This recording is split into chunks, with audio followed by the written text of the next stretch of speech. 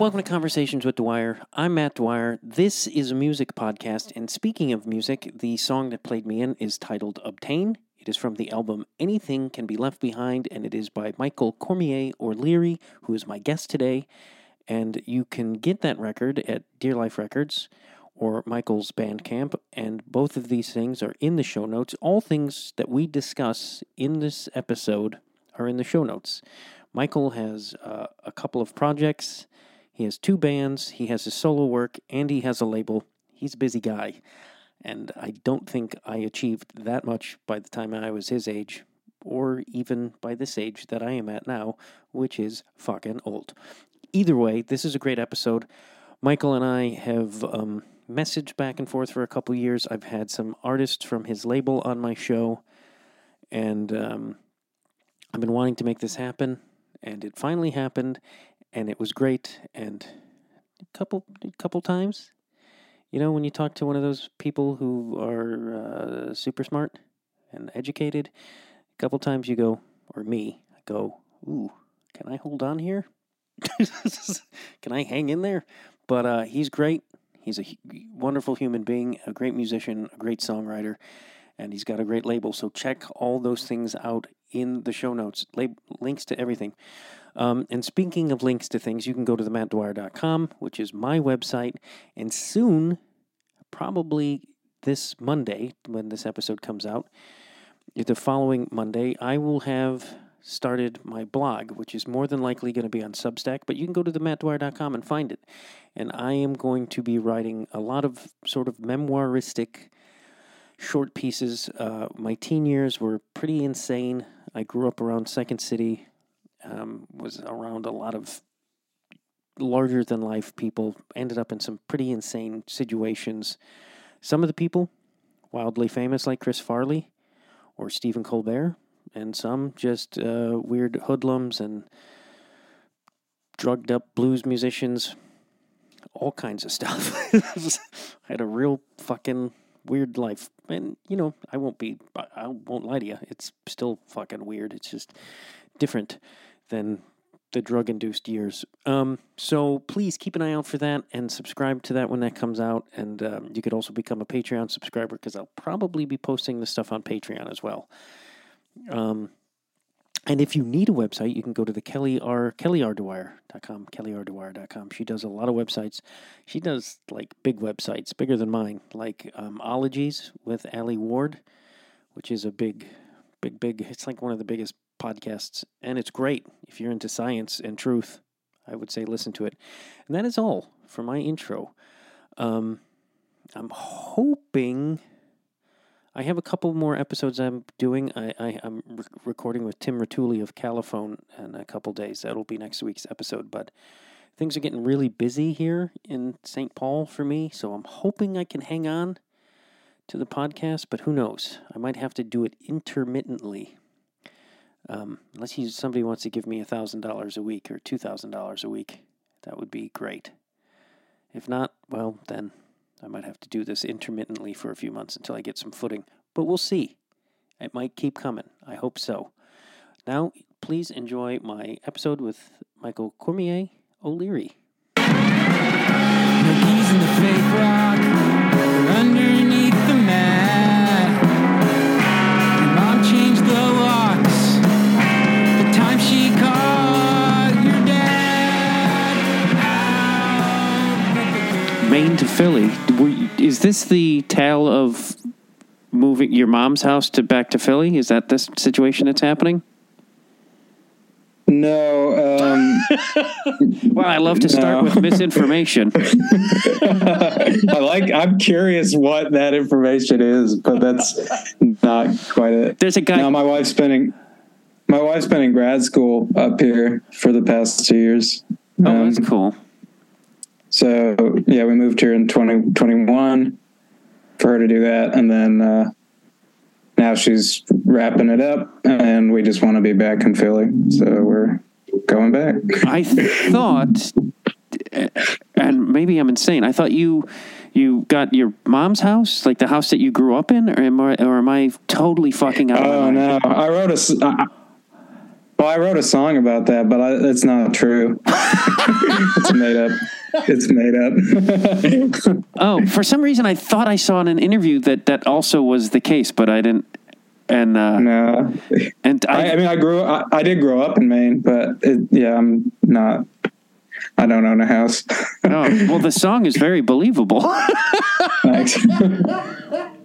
And I've interviewed a couple other people who had similar situations. That's why I was like, that whole returning to where you grew up and then having, I don't know, that's just, it can be a mind fuck, at least for me. Oh, yeah. Well, there was an element of that too.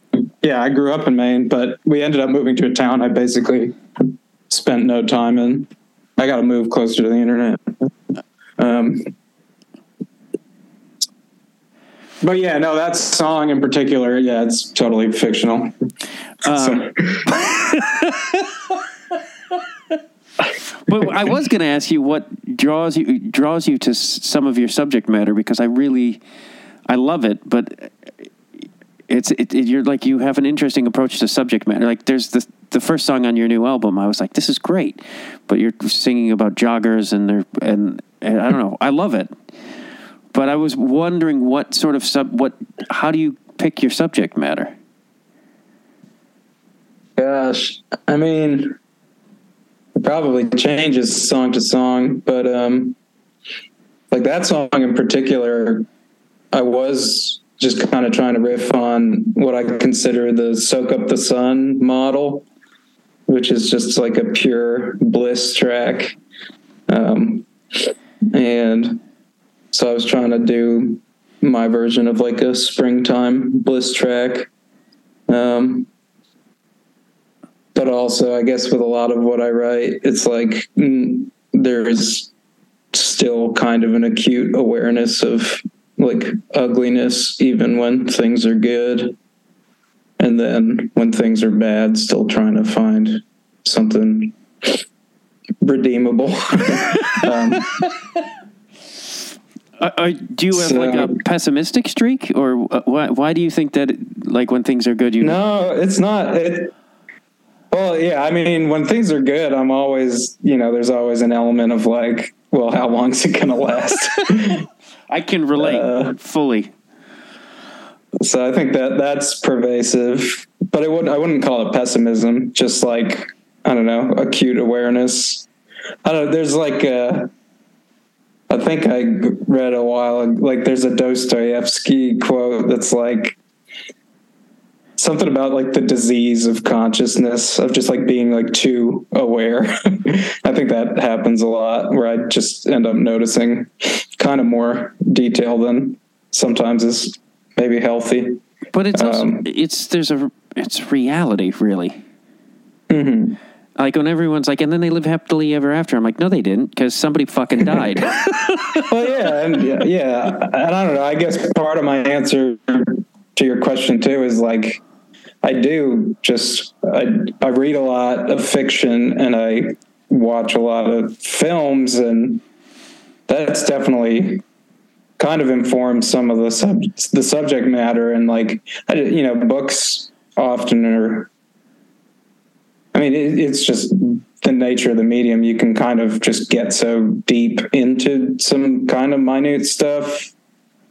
And there are songwriters that I love that are able to do that too, but obviously you have just much less time. But yeah, it happens in films too, where it's like, well, the movie ends, but I'm always asking the question when you're watching a movie, like, oh, well, how can they afford to do any of this right now? You see all this action, but I don't know, suspension of disbelief. But I find like, go ahead. Oh, I was just with the film, like I prefer the unhappy ending, or like A Serious Man, it ends and it's like, it's a pretty oh fuck ending of like, oh, this isn't good. And I feel like that's life, and in a weird way I find that comforting. Me too, no doubt. And I don't even find engaging with that sort of reality as like oh, I think everything is terrible. But I do like want to be able to feel that, you know, like I don't want to not feel that kind of range of emotion, because I feel like it is, I'm going to feel it one way or another, begrudgingly or not. And I feel like art is kind of a safe way to feel it. Yeah. Without the stakes being so high. It's also like, I mean, Buddhism isn't viewed as pessimistic or whatever, but that's exactly what it is. It's like, hey, it all sucks. And so find some peace and joy, but know that that's temporary as well. Yeah. I mean, that's just, that kind of thinking just abounds on this new record, just because it is about just things ending. And I don't know, I think from like a narrative perspective, I'm always more interested in a narrative that like is starting at an ending versus like starting at a beginning. I just find things not being the way they were is kind of, for me, a more interesting jumping off point than be like, let me tell you about everything that happened. Most of what happened it doesn't matter so much, but so much can happen when you know something is ending. And a lot of these songs, I wrote when I was leaving Philly to come here. And it's funny that the record is now out as I'm preparing to leave here and go back there. Do you think you could pinpoint where you came, where that started to inspire you, starting with the ending of things? Because I find that interesting. Yeah, I mean, at what point in the writing process, or in your creative process, where that started become something that you were attracted to, starting at the ending.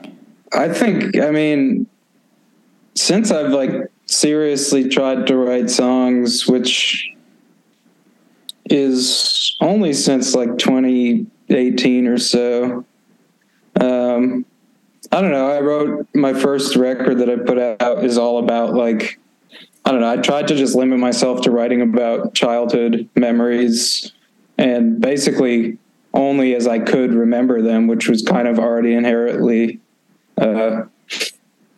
like flawed, and there was already mismemory and holes in memory at play, and I liked that. That was kind of like what got me really excited about writing, and that was coming from reading a lot of Virginia Woolf too, who she definitely gets really fixated on like clinging to what she can actively perceive, because a lot that's beyond that is kind of outside of, she doesn't have access to it. So she becomes really fixated on like what's immediately around her. So I think, I think it's always kind of been at play, but then I just kind of changed the setting a lot. But I think a lot of my like songs with words are pretty fixated on like the impermanence of things. But yeah, and I don't know. I don't think it's always. I think it's often, there is a lot of hope in that too. But it is, because things ending. I mean, some things should end, and that's good. So. Yeah. What other writers inspire you? Because I've read that you liked Virginia Woolf, and I realized I've never read her. I've only seen the film with Richard Burton, or Who's Afraid of Virginia Woolf, which wasn't written by her at all. Yeah. She was big for me in college. I ended up reading a lot of her then, and kind of similarly, like other sort of like British modernist writers, like Catherine Mansfield is another great one. I mean, just because I did feel like a kinship, because they're the generation that kind of, they were coming from like a more Victorian tradition, and Virginia Woolf, literally her earliest books are just kind of, they are essentially Victorian novels. which is just full of like rules and, you know, all the things you can and can't say and can and can't do, and a pretty strict like societal structure.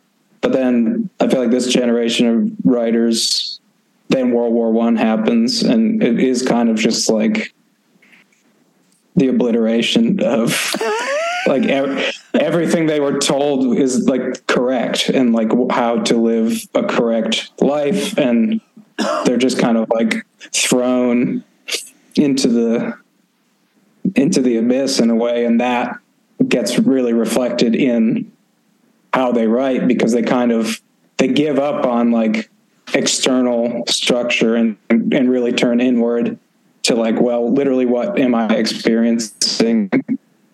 And I just felt that sort of kinship, I guess, growing up with like baby boomer parents who they had parents who were really like, we have to live a certain way. And then their generation was trying to like push back on that. But then it kind of left them, the generation I'm in,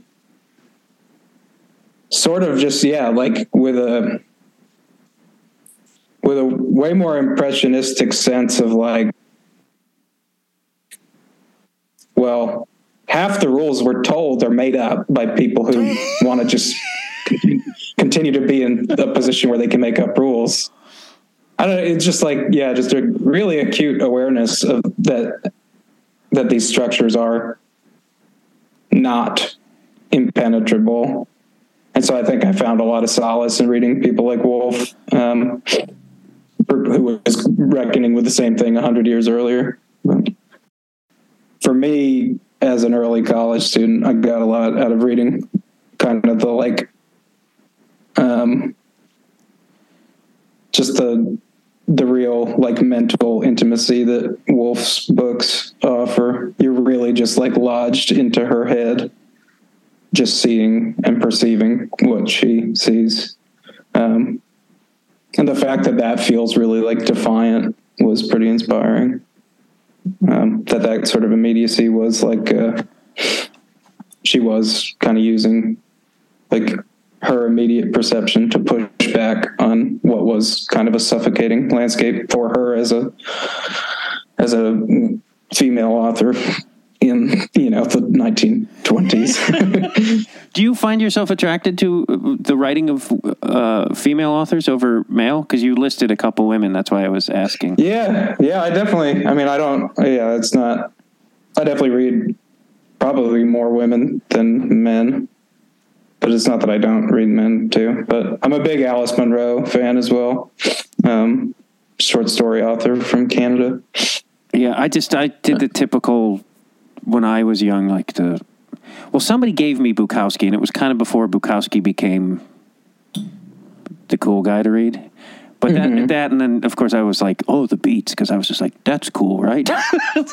And not to say they aren't, but it's just like kind of classic dumb guy stuff to get into. Oh yeah, I mean, I read that stuff too. So. Because you also mentioned film, and I was curious what filmmakers who you like in that department. Yeah, I mean most topical, because I just saw her newest movie, but big Kelly Reichardt fan,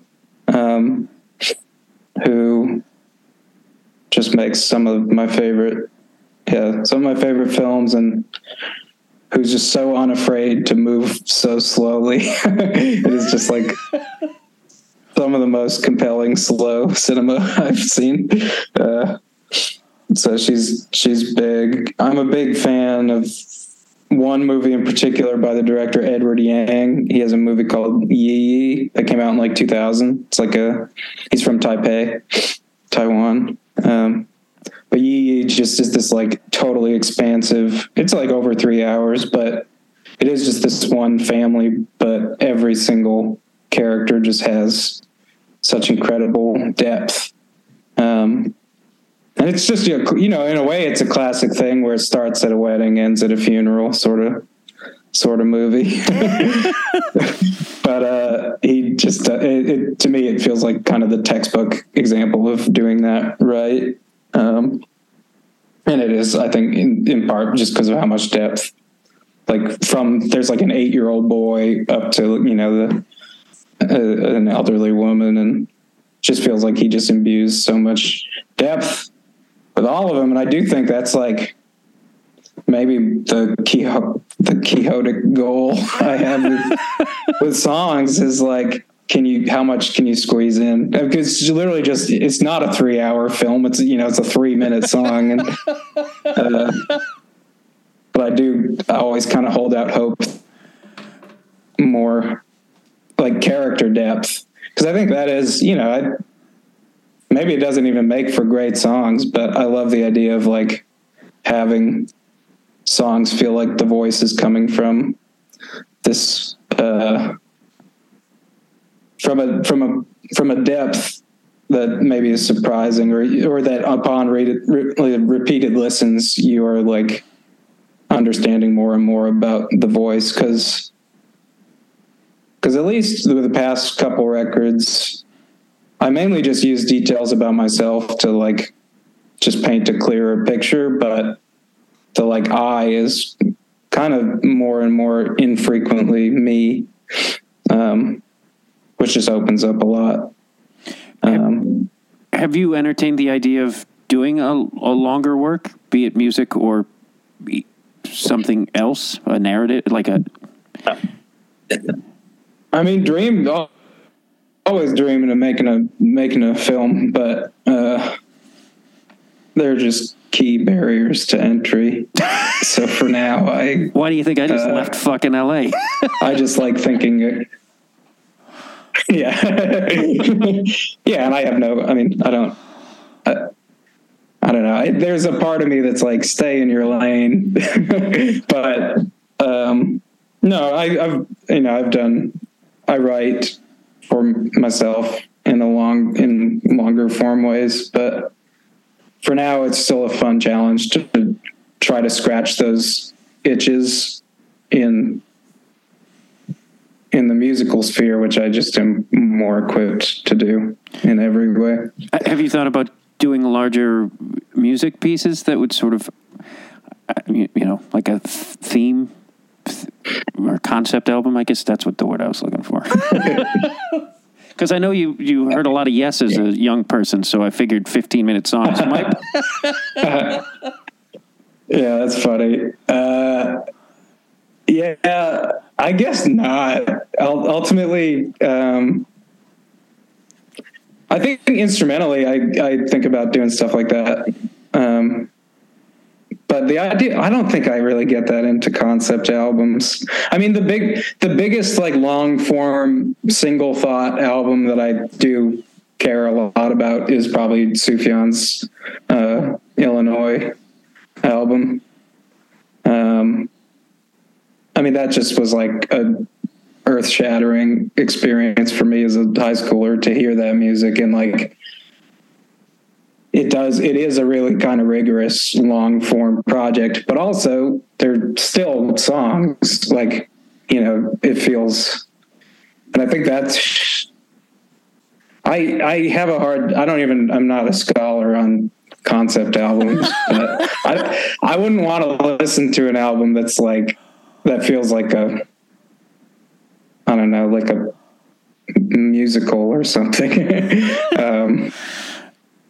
Like I care about songs, and that form, but I think there are compelling ways to connect songs in a way that can feel like a more singular piece. Yeah. Yeah. I know Owen Ashworth wanted to make films, and then he ended up writing. That's why he does so many story songs, because he's like, I couldn't. It's just easier. It's like, you can get one of these made. You can't. It's true, and I mean, he's a massive inspiration as somebody who, he's telling stories as richer than plenty of movies that get made right now. So, yeah, you could watch. If it's between Ant-Man and Dolores and Kimberly, I'm gonna take Dolores and Kimberly. I like you, like where you said like slow and expansive films, and like somebody says to me if a movie's 3 hours or 4 hours long, like the new Scorsese movie supposedly 4 hours long, and I'm like, great, because he's a great filmmaker. Like I have no problem with this. Yeah. But like I don't. Do you like Scorsese? I have liked. Yeah, I watched The Irishman earlier, like last year, and that was a movie that honestly, if it had just been the last 45 minutes when he's in the retirement home, I think I would have liked that more than the 3.5 hours that preceded it. But but no, in general, I like Scorsese. I've seen it a few times, at least, not all in one sitting, twice in one sitting.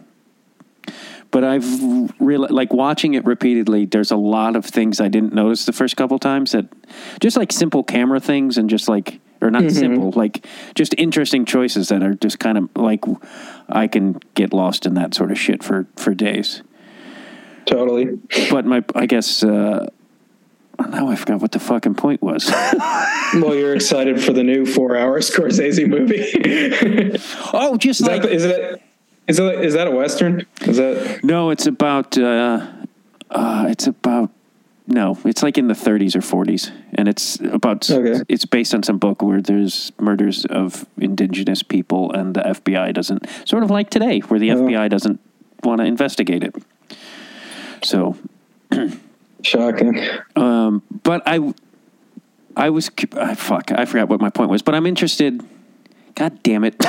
Well, just you were talking about expansiveness and feeling okay, like, I don't know, trusting Scorsese to not waste 4 hours of your time. No, I guess I was trying to get to the point of, like, if that there aren't, you were saying, like, there aren't a lot of films that appeal to, or being made that appeal to you these days, and I was like, well, I don't know. And I don't either. And that's why I find myself reading more books, I guess, because I'm like, well, there's a lot of books I can get stories from that I will like, because film is dead, in my opinion. Yeah, I wouldn't go that far. I will, and I'm going to stand by this. No, I'm a big Sean Baker fan, too. Have you seen? Yes. Yeah, he's one of the few humans out there where I'm like, oh, there's hope. There's hope. Yeah, he's been pretty inspiring. No, people are doing it. It's just there's a lot that I'm not interested in as well. But we live in just such a deluge of media anyway, that I think that's the reality of, like, every form, because there's just too much, and a lot won't matter. You just have to be discerning, I think that's... I want to put you at ease. They're making Fatal Attraction into a series. Don't you feel better now? I do. I feel great about that. I saw that and fucking blew my top, because I was like, are you fucking kidding me? Yeah. They power to him, I guess. But I did want to go back to the Yes and the music that you grew up with a kid, because I found that interesting that you were, I guess it was basically the Yes and the Who. What else was being played in your home? Yeah, my dad was definitely Yes, the Who. All the Woodstock bands. And then, he kind of pivoted in the 70s towards more like King Crimson, I guess what is now you'd call like prog rock. He pivoted from like the hippie Woodstock bands to like the Robert Fripp sort of zone. But he's also the one who showed me Tom Waits at a very early age, and that is like instrumental for me. On it even just more so as I get older. Because I sing like Tom Waits, you heard the record. I use the Tom Waits voice. No, that's a joke. I know it's his, his voice can, cause all sorts of tension, but truly he's kind of he is massively inspiring as somebody who he literally sings in different voices in different songs. And, that kind of like, felt helpful for me as a singer to realize like you can sing your words any way you want to.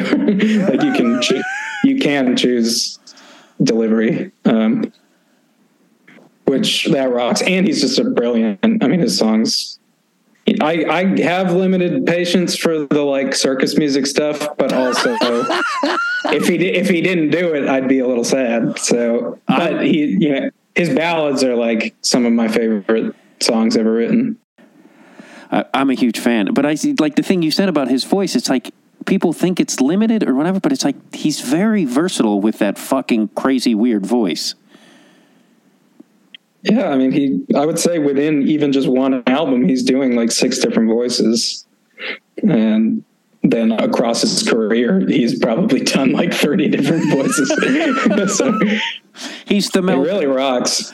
What was the first Tom Waits album that came across your path? Because there's so many different, like there's the early and the late. The first one I heard was Rain Dogs, and it blew my fucking brain. Like I was just like, what the fuck?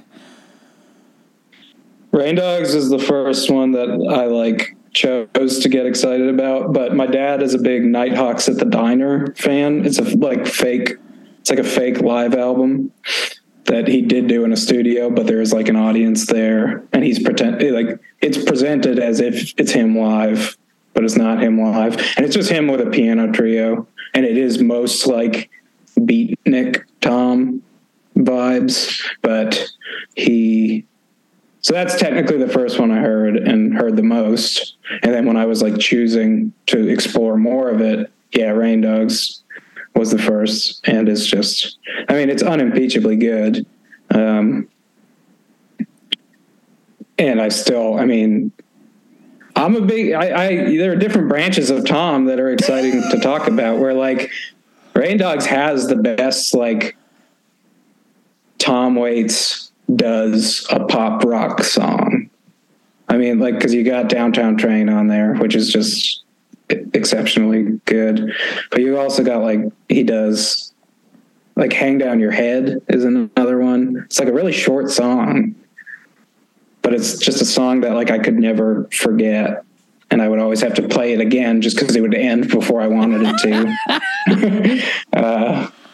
So yeah, I don't know. I love that on an album like Rain Dogs, you've got like Cemetery Polka.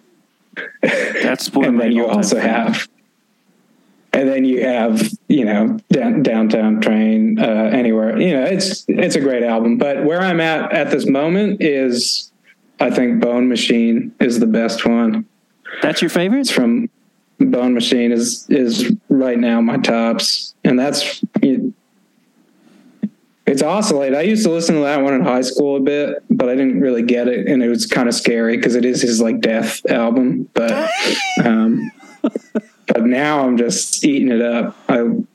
It sounds perfect to me. It's like what I kind of hope all future records I can make sound like. Just the fidelity really special. I guess, mid-fi is probably what people would say it, because it doesn't necessarily sound good. And for a dude who easily had access to much better recording situations, they recorded in like an old office. Like the drums are in like a closet of an office. It's like really dry. It's like a dry record. But yeah, it's just got like kind of some of his most demented songs, and some of like the song A Little Rain is just one of the most beautiful songs he ever did. So yeah, that's where I'm at right now, Bone Machine. But I'm going to have to revisit. It's been a minute since I've listened to that one. And I go through spells with him every like couple times a year where I'll be like, well, it's just Tom Waits' face now.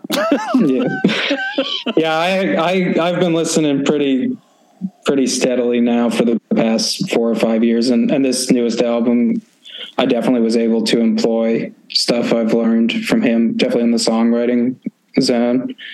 and Impossible as a Postcard, I was the third song on the record. I was kind of trying to touch on, what a band of his could sound like. The sharpness of the guitars when he always has these like kind of like razor thin guitar tones that I love. So, yeah, because you sort of, your voice, because I've read that it took you a while to sort of find your voice and as a singer, and because you said you like mimicked people for a while. I believe I've read that, unless I once again got shit wrong. I'm still mimicking people, but it's easier to contextualize the mimicry. Well, I mean, I feel like, oh boy, man, if you could have seen me as an early performer, it was embarrassing who I was mimicking, and not even mimicking, just copying, and it was embarrassing and sad. Totally. But I'm not saying you did that, but I feel like that's part of the process until you figure out what the fuck it's not like you're born and you have your voice, but singing particularly interests me because I don't know, like guitar, I don't know, maybe I'm wrong, but it seems like you have something to sort of protect you, where your voice that you sing with is fucking undeniably who you are, and it's hard to fake. And I was wondering how you sort of how you became comfortable with that, or is it still like this process? It's a process, but I've made a lot of peace with my voice. It's a good voice, by the way. I like it. No, yeah, it's been hard because I wanted to sound like Will Oldham forever, but I'm not Will Oldham. I want to sound like Joni, and I definitely don't sound like her. So I don't know. It's like, I don't know. I've made a certain peace with just, and Tom, I actually don't want to sound like Tom, but what he's taught me a lot is that, you can just choose, you can make creative decisions about how you deliver words, and it just opens it all up. I don't know, I've gotten to a point where, it used to just be the part of me that I was hearing in my voice was always like what felt the most embarrassing. And I think I've learned now that, like, literally when I hear other people sing, the part that I like the most is always the part where it's clearly them. And I have realized I can ascribe that same generosity to myself.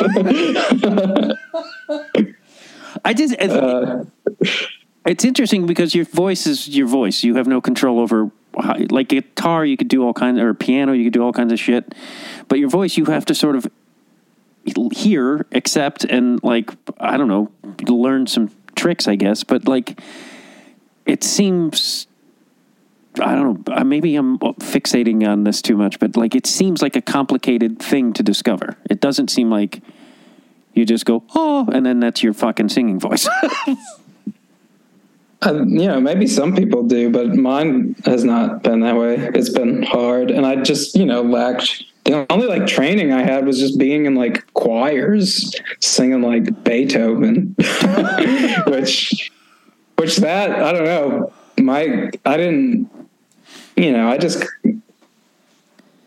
I was just hitting the notes and like, I don't know, there's all this stuff like mouth shape and like you can deliver things correctly. And I've learned a lot of helpful stuff recently for like, like forming, how to form consonants and vowels. So you're like getting to the note in easier ways and supporting stuff with your, like, you can improve, but also I wouldn't want to improve to a point where it's like, listen to my perfect voice.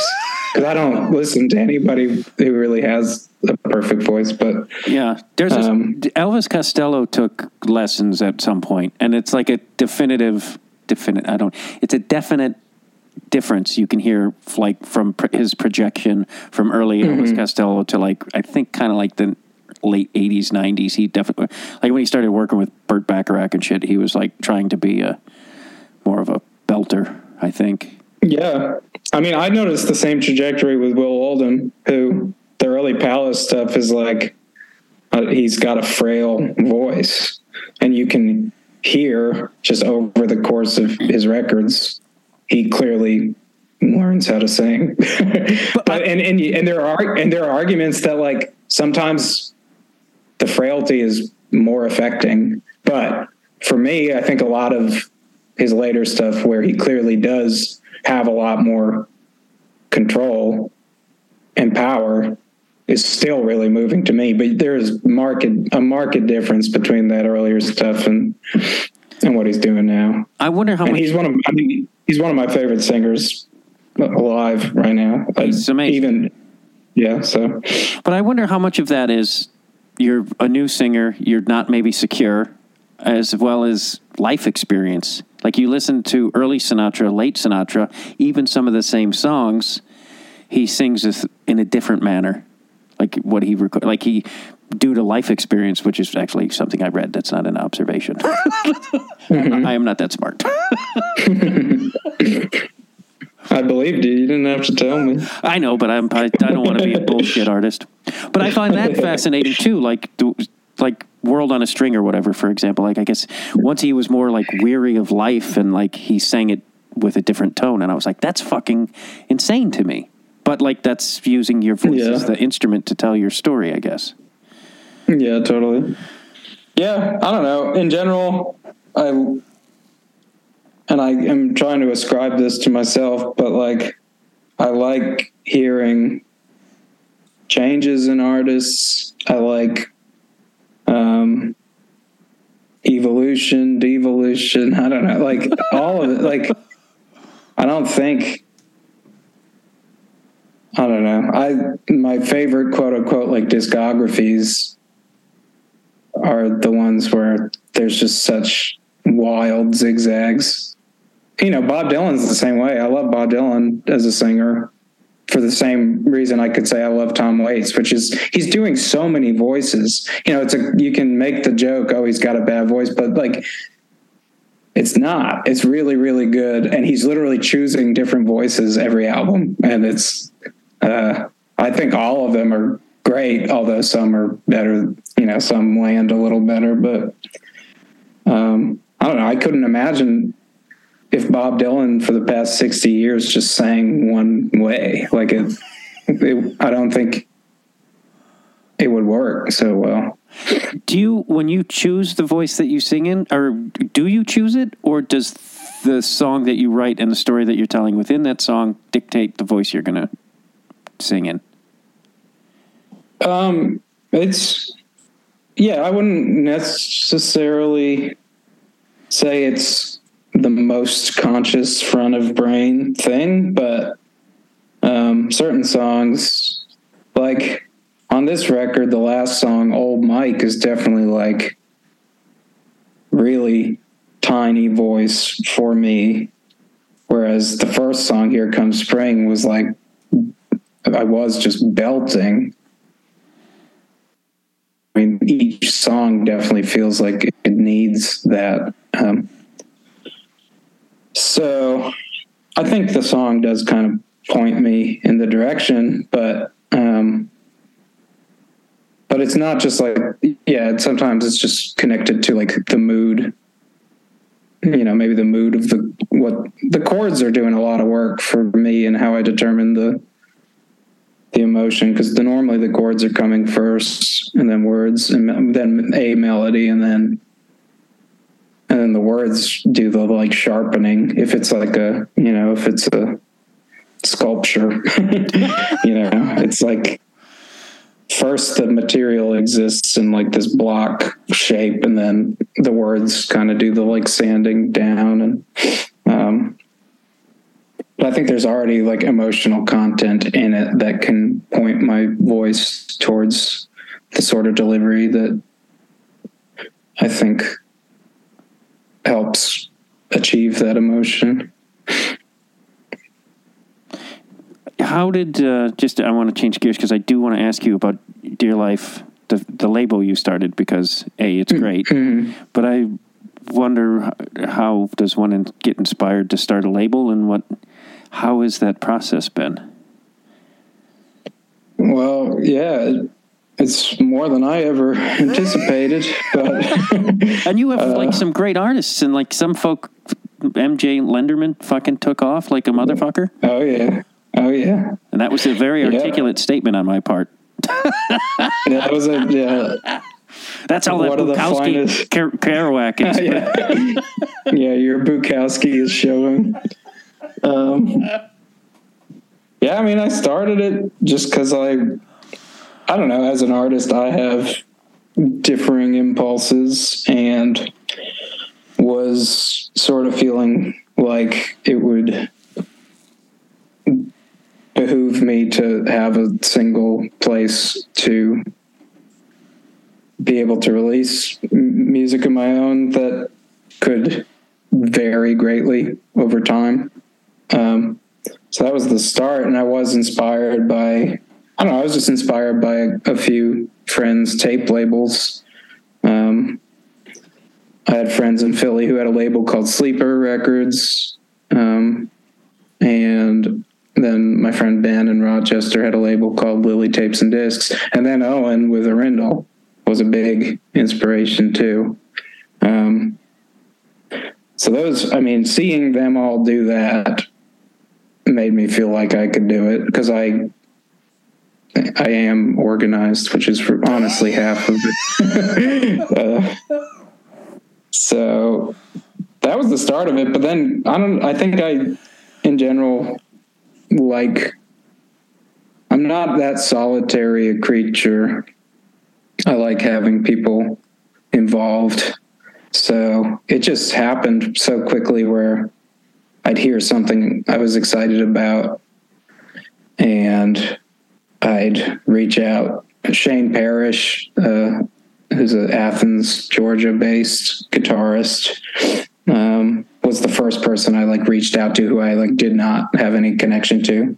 But he was doing this huge reinterpretation of folk songs for solo guitar that I loved, and it just, it definitely ballooned from there. And by the time I was working on Kath Bloom's last album, is kind of when I connected with Frank Meadows, who runs the label with me, and he was really helpful in making that record happen. And I basically invited him to just join working on the label, because I was kind of burning out at that point.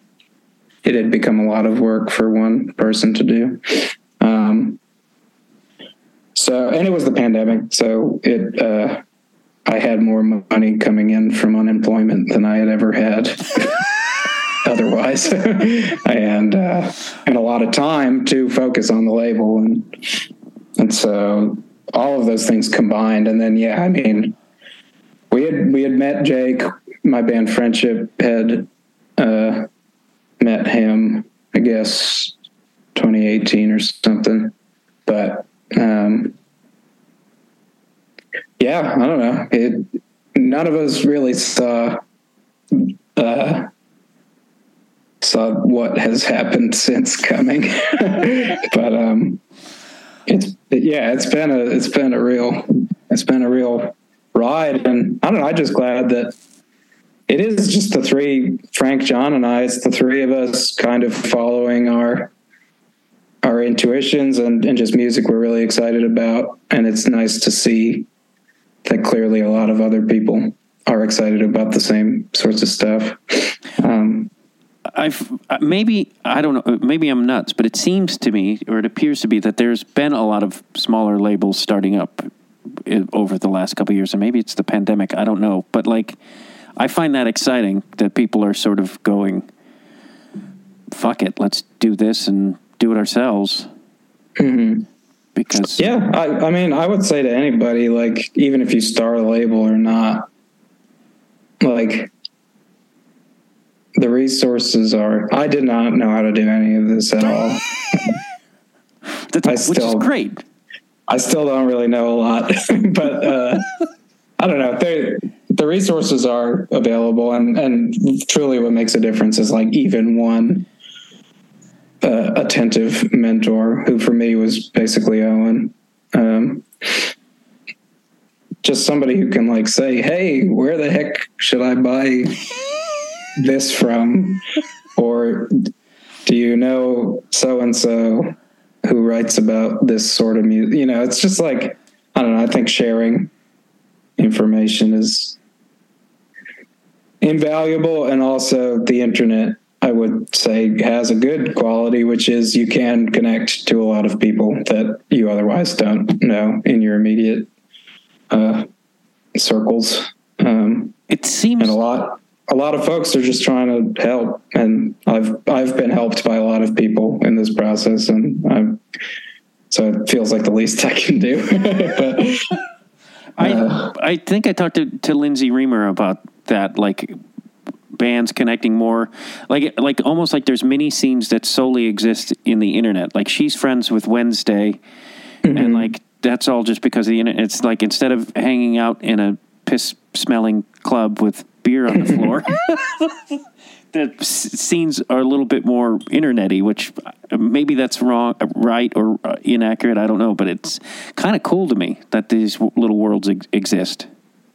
Yeah, no, I mean, I don't think there's a way you could be like the internet is totally bad or totally good, especially where like arts communities are concerned, because definitely there are I have so many relationships that I have at this point that are only on the internet. But if I go to the place where they are, it's real. I meet them and we hang out. And I don't know, essentially everyone I meet, as they seem on the internet. I know that can not be true, but I've had a good track record so far. Speaking of Lindsay, go ahead. Sorry. No, go ahead. I was just going to say, speaking of Lindsay Reamer, and because when she did my podcast, you were inspired by my use of the word fucked upness and wrote a song, and I was like, why isn't that on, not to sound bitter, why isn't that on the new album? What happened there? I'm not serious. It's no, I'm happy. It's just not there yet. I had probably 15 or 16 songs that I could have used on this record, but that one, I haven't gotten there yet. It's not, I would say that it's not off the table, but it is just not finished yet. I liked it. I believe Lindsay asked your permission, or maybe you sent it to me. I can't remember.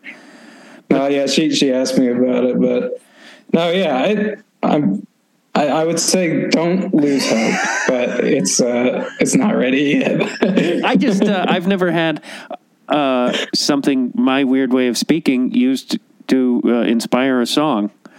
It was just really funny to me, that exchange.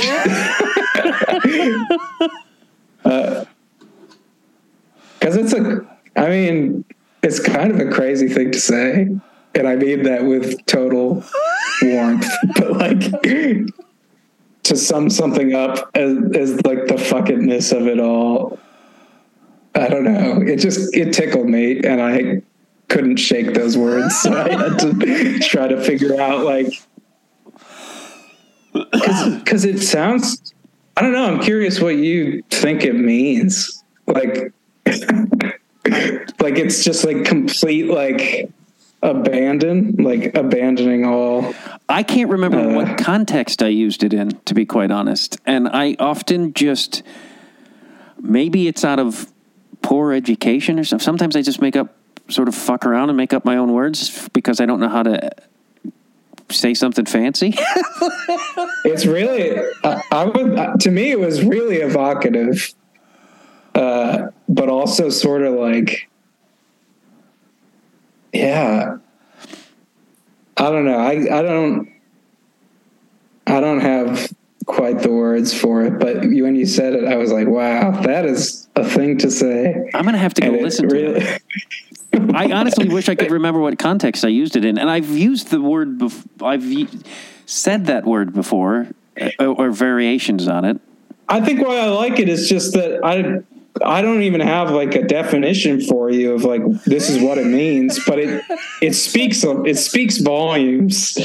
And I think that's why I like it, is like, I don't know, the classic, I hear all the time where it's like, here's a word in a non-English language that is presenting a concept that we don't have a single word for in English. There are all words like this where it's like, oh, in German, this means this specific expression of a feeling that in English we would just have to use multiple words to express the same feeling. Yeah. So I think that's what it did for me, was like, it had a meaning that I felt and understood without even being able to really say like, oh, because you mean this. So yeah, it was just a very evocative word. And I think I get frustrated. I think I can still get a song out of it if it makes you feel better, but I was just playing around, but I was flattered that it even happened on a minuscule, that it inspired something in you. Cause, yeah, I don't think of myself as often as an inspiring individual. If and when I get it, I'll send you the final version. It's just that it had a good chorus, but the verses weren't cohesive enough. But we'll get there. I have great faith only because I think you're a very good songwriter, and I love your album. And I love your music, and I love that. I love your label, and I don't know. You do a lot of good things, and I'm going to throw this at you. You're handsome. You got a good face. Thanks. A married, handsome face. Let's make sure that you.